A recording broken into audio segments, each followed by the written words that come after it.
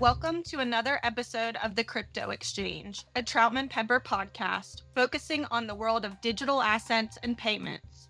As longtime leaders in the intersecting worlds of law, business, and government regulations, our lawyers can go beyond the buzzwords and headlines to make sense of the emerging legal and regulatory frameworks for operating in the digital asset and payments industries. I am Carlin McCrory, one of the hosts of the podcast, and an attorney at Troutman Pepper. Before we jump into today's episode, let me remind you to visit and subscribe to our blog, consumerfinancialserviceslawmonitor.com. And don't forget to check out our other podcasts on troutman.com/podcast. We have episodes that focus on trends that drive enforcement activity, consumer financial services, the Fair Credit Reporting Act, cybersecurity, hot button labor and employment law issues, and more. Make sure to subscribe to hear the latest episodes. Today, I'm joined by Terri from Stout to discuss the risks and regulatory scrutiny that financial institutions face related to fraud in the Bank Secrecy Act. Stout is a global investment bank and advisory firm specializing in corporate finance, transaction advisory, valuation, financial disputes, claims, and investigations. Terri, who is the managing director of the Disputes, Compliance, and Investigations Group at Stout, specializes in payments and regulatory compliance and financial crimes. Terri has extensive experience in the financial services industry, including 20 years of consulting experience and 15 years of direct banking experience, including the Federal Reserve Bank of Atlanta, and serving in various positions in a community bank, including Director of Payment Strategy and Risk Management and Director of Financial Investigations Unit. Throughout her career, Terri has served as a leader in the payments, BSA, AML, and OFAC sanctions, and fraud and risk management areas, providing education, risk management, strategy, compliance, and program enhancement support for financial institutions of all types and sizes, including fintech providers. I'm so thrilled that we can have Terri on the podcast today, and I'm looking forward to the discussion today. We'll dive right in. Terri, what do you see as the biggest risk that financial institutions face today in the areas of fraud and BSA? This is really just working in the financial industry, and we see the evolving risk in the fraud in the BSA area. And so one of the biggest things is we see people just not being prepared, people not being trained, not a focus on training, not a focus on understanding how bad fraud is out there and understanding the money laundering risk out there. And I think we see more of that today than ever before. It's scary in the world in which we live in, and the fraud that's out there and the money laundering risk that's out there, that some financial institutions, they just don't get it in terms of making sure that their people are trained. The other thing that I think that we see a lot of is truly the lack of structure. And I think in the good old days when we didn't have to worry about as much fraud and as much money laundering risk, and before 9/11 hit, people were used to doing more manual processes and they had more time. And I think today you have to have that lack of structure, because if you have fraud, you have only so much time to respond to it. If you see something suspicious, you have only so much time. So everything's so deadline oriented today, just because fraud happens fast. And to submit a suspicious activity report, you have 30 days from the identification of the suspicious activity. So I think everything is so deadline oriented and so fast that the lack of organizational structure really hurts a lot of financial institutions and fintech companies just not being prepared. I would also say that we see when we go into financial institutions, and we do a lot of post-mortem fraud reviews to really outline for a financial institution what went wrong, what you could have done, what are the gaps in your process now. And what we see is multiple lines of, first line of defense, second line of defense, third line of defense, multiple lines of people just not knowing what to do. And there's no organizational structure to set the parameters of these are the things that you need to do. And we see that a lot. So I think probably the third part of that is there's no organizational discipline. And you can't have that today in the world in which we live in with all of these external fraud threats. And we see this in all the disaster events that are going on. And I think the last part of that question is really not an understanding for the effectiveness of their own fraud and BSA systems. We go in and we do a lot of work optimizing fraud systems, optimizing AML systems, because we see there's all of these alerts that are unproductive, a lot of these false positive alerts. So in a normal day, what you find is that people who are responsible for the day-to-day, the fraud alerts and the AML alerts, they're spending so much of their time working those false alerts that they're not focused. Their system's producing thousands of alerts that are false positive. So they're really missing the positive alerts. And so it's so important to make sure that your systems are optimized and they're working for you, not living in this manual spreadsheets, working out of the system, false positives, not really having the effectiveness of the system. So we see that truly as the biggest risk, not aligning your people and systems with the times, with all the external fraud threats, disaster events, all of the money laundering threats that we have today. That's really interesting, Terri. 3 of your 4 points mentioned the people involved in all of this, and maybe a lack of training or experience, or maybe they're overwhelmed with the amount of alerts coming in. Are there any general recommendations that you have for our listeners?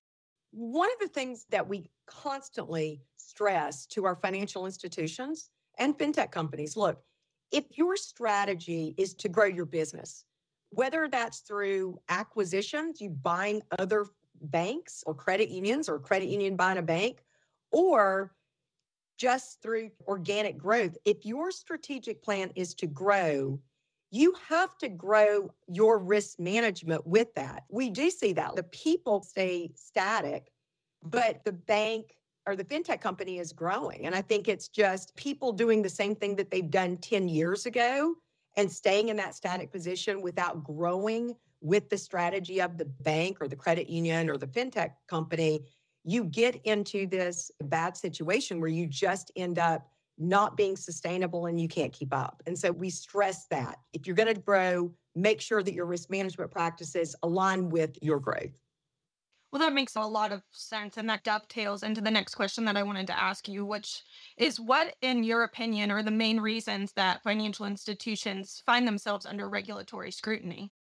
One of the things that we've seen over the past 2 years is that financial institutions simply don't have the resources. Either people have left, retired, you have the BSA officer who's been there for 30 years, all of the history, all of the knowledge leaves, no succession plan, no idea about the number of staff you are supposed to have to carry out your BSA and, quite frankly, your fraud program, but really the resources. One of the things that we see is that is very damaging for a financial institution is first not having a succession plan for these key positions. It's just a bad idea. The second thing is not having a staffing assessment of your AML program or even your fraud program. Just kind of going through the day-to-day, and everybody's super busy, so everybody kind of goes through their day-to-day without taking a step back and going, wait a second, do we have enough staff? So when examiners come in there, they're going to look at all of the work that you have, all of the high-risk clients that you have. They're going to look at where you are geographically, where your footprint is, and they're going to start adding up all of the things you're doing. And they're going to say, hey, you've run out of time. You don't have enough staff to carry out what you're doing. That in itself starts pulling the string on, is your internal controls effective? What about your BSA officer? So it starts pulling the strings there. And we do see the resources. And again, just over the past couple of years, I will say it has been significant. And quite frankly, if you think about the world in which we live in and all the risks that are going out there, there are BSA officers today, and we've seen this over the past couple of years, who simply just can't do it. They do not want the stress. They walk out, and then a financial institution is left to go, now what? What do we do now?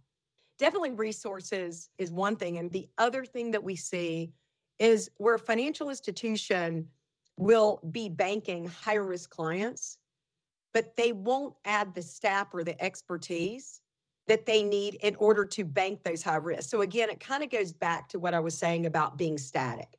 Your strategic initiative is to grow the business, bank higher risk clients, they're more profitable, but yet your staffing model stays the same.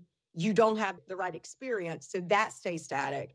And again, these things don't align. So when examiners come in, or quite frankly, when external auditors come in and they look at the program, they're like, how are you keeping up with that?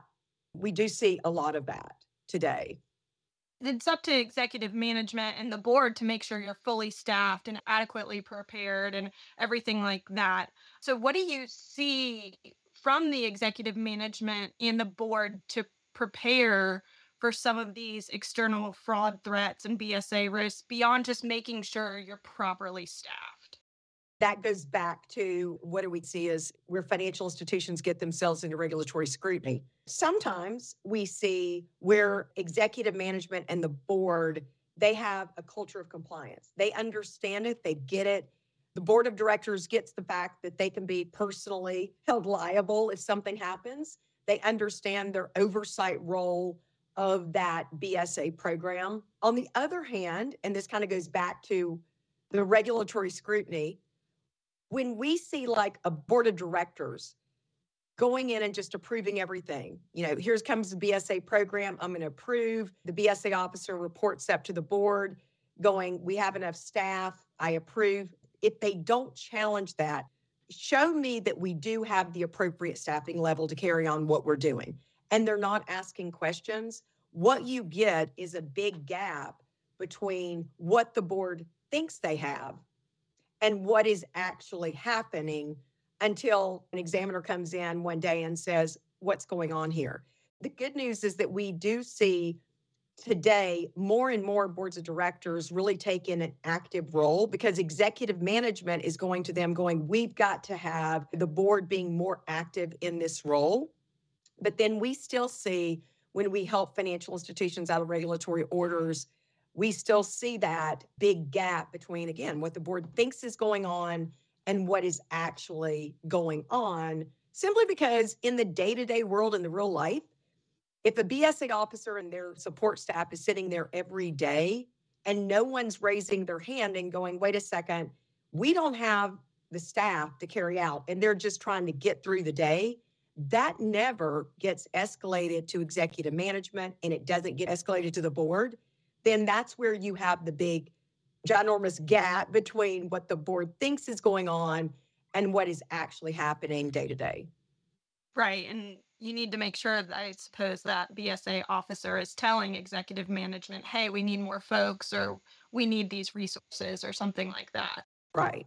In discussing this, do you find that financial institutions have started to put more of an emphasis on their BSA and fraud programs? You talked a lot about the structural programs from the past and how we need to be more loose and how things have been changing and evolving and we can't keep up with the fraud almost. It's so vast. What have you seen that the financial institutions are doing in this space?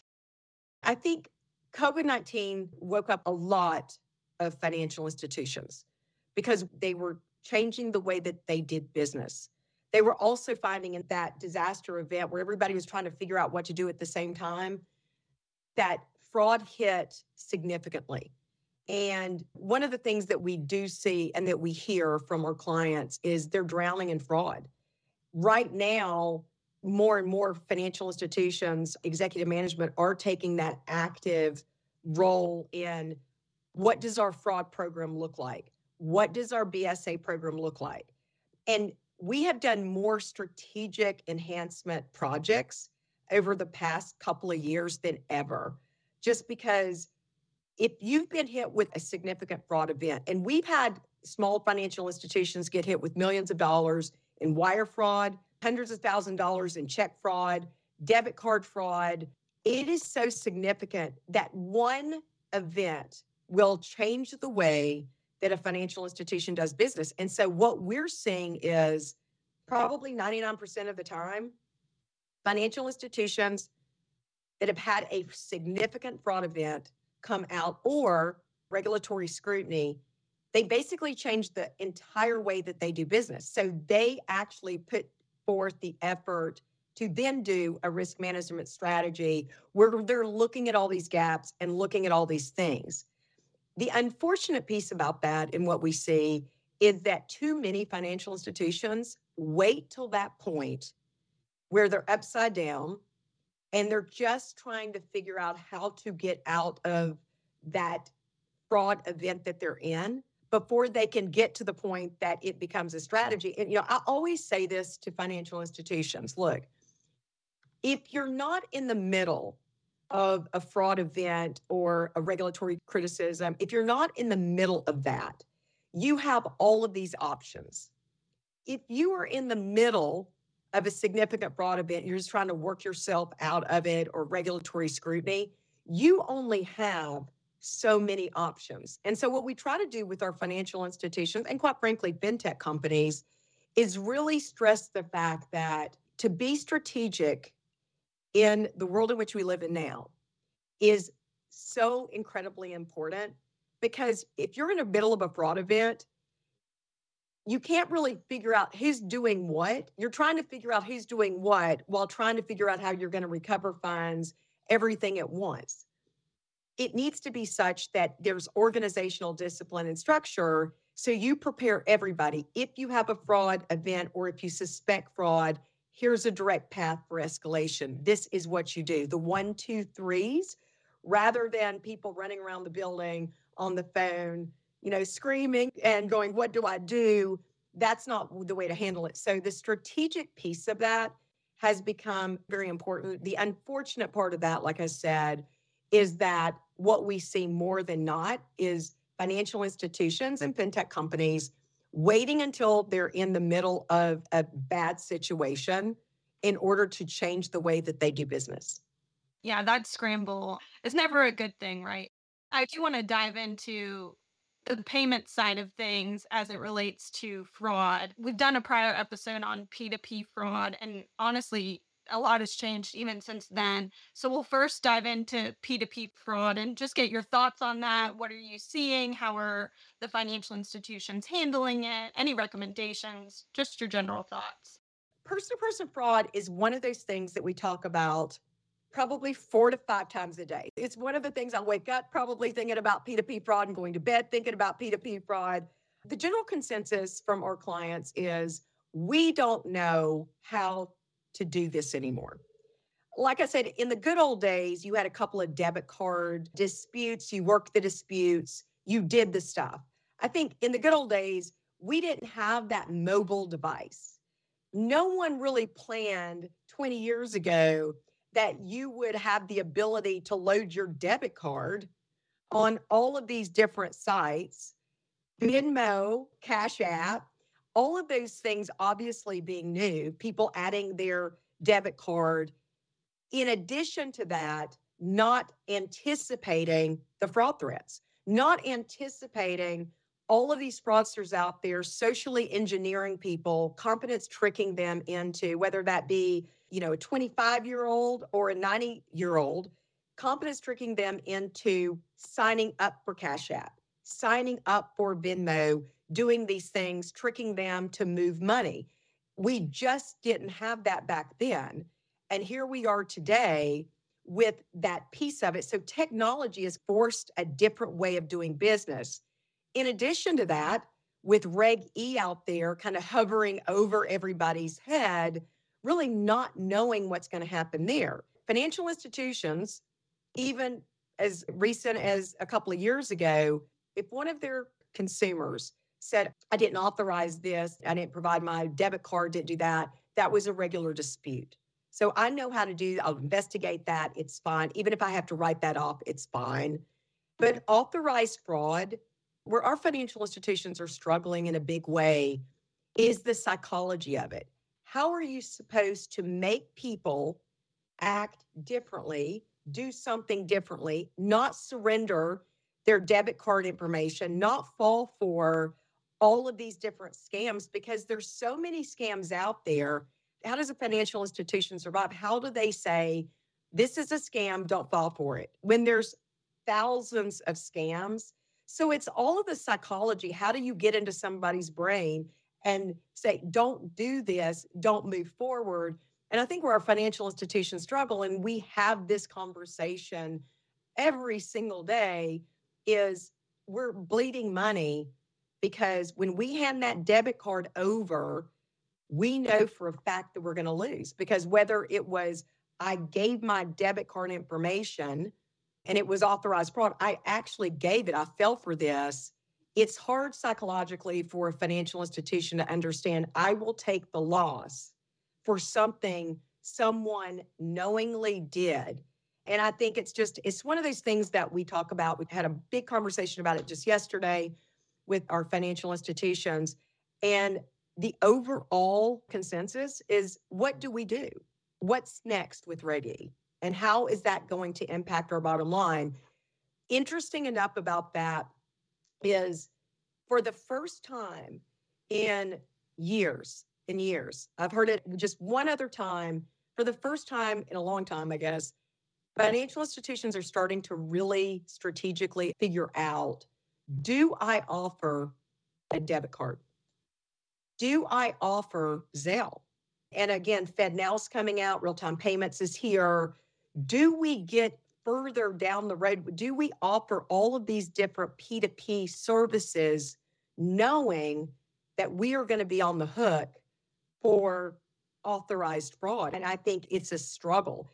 In my opinion, only in my opinion, I think that this is really going to be more of a strategy on, do we offer these services knowing that we're going to take the hit on them? And I think you're going to start seeing something that you probably never seen before, where financial institutions before would just offer things like Zelle and person-to-person payments, whether it's real-time payments or whether that's FedNow. I think we are in a position, I'm hearing, with financial institutions taking a very long pause and figuring it out. That's just where we are today. We just don't know.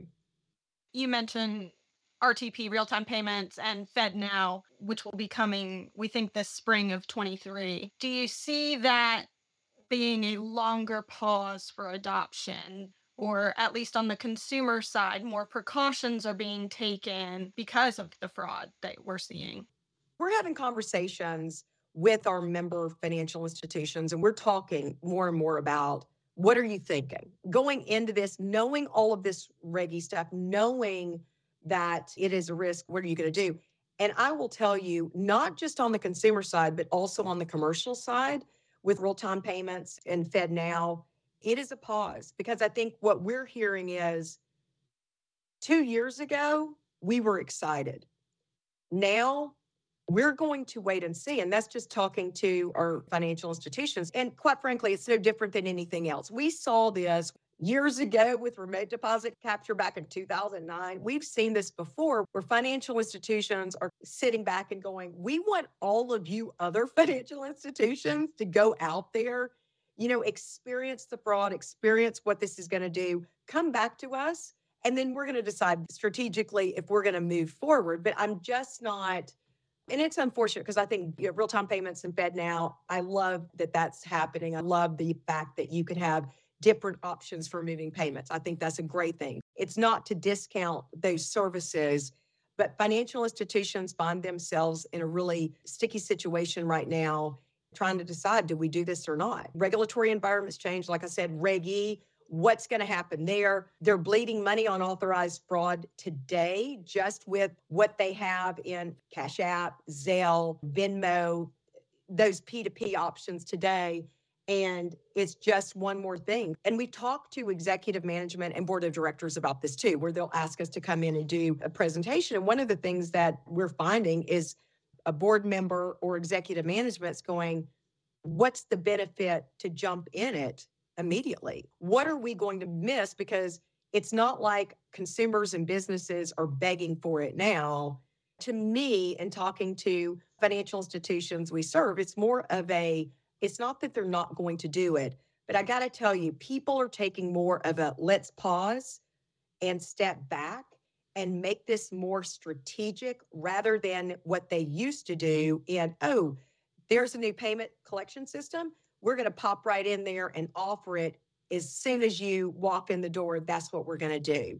And it is, again, just with the external fraud threats and the things that are happening within their own four walls every single day. They have this knowledge every single day. So that's what we're seeing today and hearing from our banks. I know we've mentioned a lot about fraud and risks. Do you want to just hit on the highlights again of the things that our financial institutions and fintechs can do to be prepared and be proactive before we culminate the episode? I think that organizational structure and discipline are going to be important. Fraud is a business. It is a business. These fraudsters out there, they're very structured. They've got organizational discipline. They've got organizational structure. And where financial institutions are going to fail if they don't have the same thing. You've got to fight the fight now. And so that organizational structure and discipline becomes so incredibly important just because of all the social engineering exercises and, the phishing and all of the scams that go on. I also think that systems are going to be important. Financial institutions for years don't know how their systems work and sit there and have really terrible systems. They'll work outside of the system or they'll start hiring more staff to work in this crappy system. So they also need to understand your systems need to work. Technology is important because, again, on the fraudster side of the house, they've got the technology too. Financial institutions who do not understand and really, truly understand the effectiveness of their systems, it's going to not be good. And then, like we talked about, people, you need to have succession planning and a staffing assessment because we do see and we hear financial institutions over the past several years said, this person will never leave. That person leaves. You can't plan on someone staying forever. You always have to have a succession, and equally as important to make sure that you have enough people to carry out your program. Because if you don't know that and an examiner comes in and tells you that, that starts pulling the string on the effectiveness of your overall AML and, quite frankly, your fraud system. All right. Well, Terri, thank you so much for joining us today. We really appreciate your time. And thank you to our audience for listening to today's episode. Don't forget to visit our blog, consumerfinancialserviceslawmonitor.com, and subscribe so you can get the latest updates. Please make sure to also subscribe to this podcast via Apple Podcasts, Google Play, Stitcher, or whatever platform you choose. We look forward to next time. Thank you. Copyright Troutman Pepper Hamilton Sanders, LLP. These recorded materials are designed for educational purposes only. This podcast is not legal advice and does not create an attorney-client relationship. The views and opinions expressed in this podcast are solely those of the individual participants. Troutman Pepper does not make any representations or warranties, express or implied, regarding the contents of this podcast. Information on previous case results does not guarantee a similar future result. Users of this podcast may save and use the podcast only for personal or other non-commercial educational purposes. No other use, including, without limitation, reproduction, retransmission, or editing of this podcast may be made without the prior written permission of Troutman Pepper. If you have any questions, please contact us at troutman.com.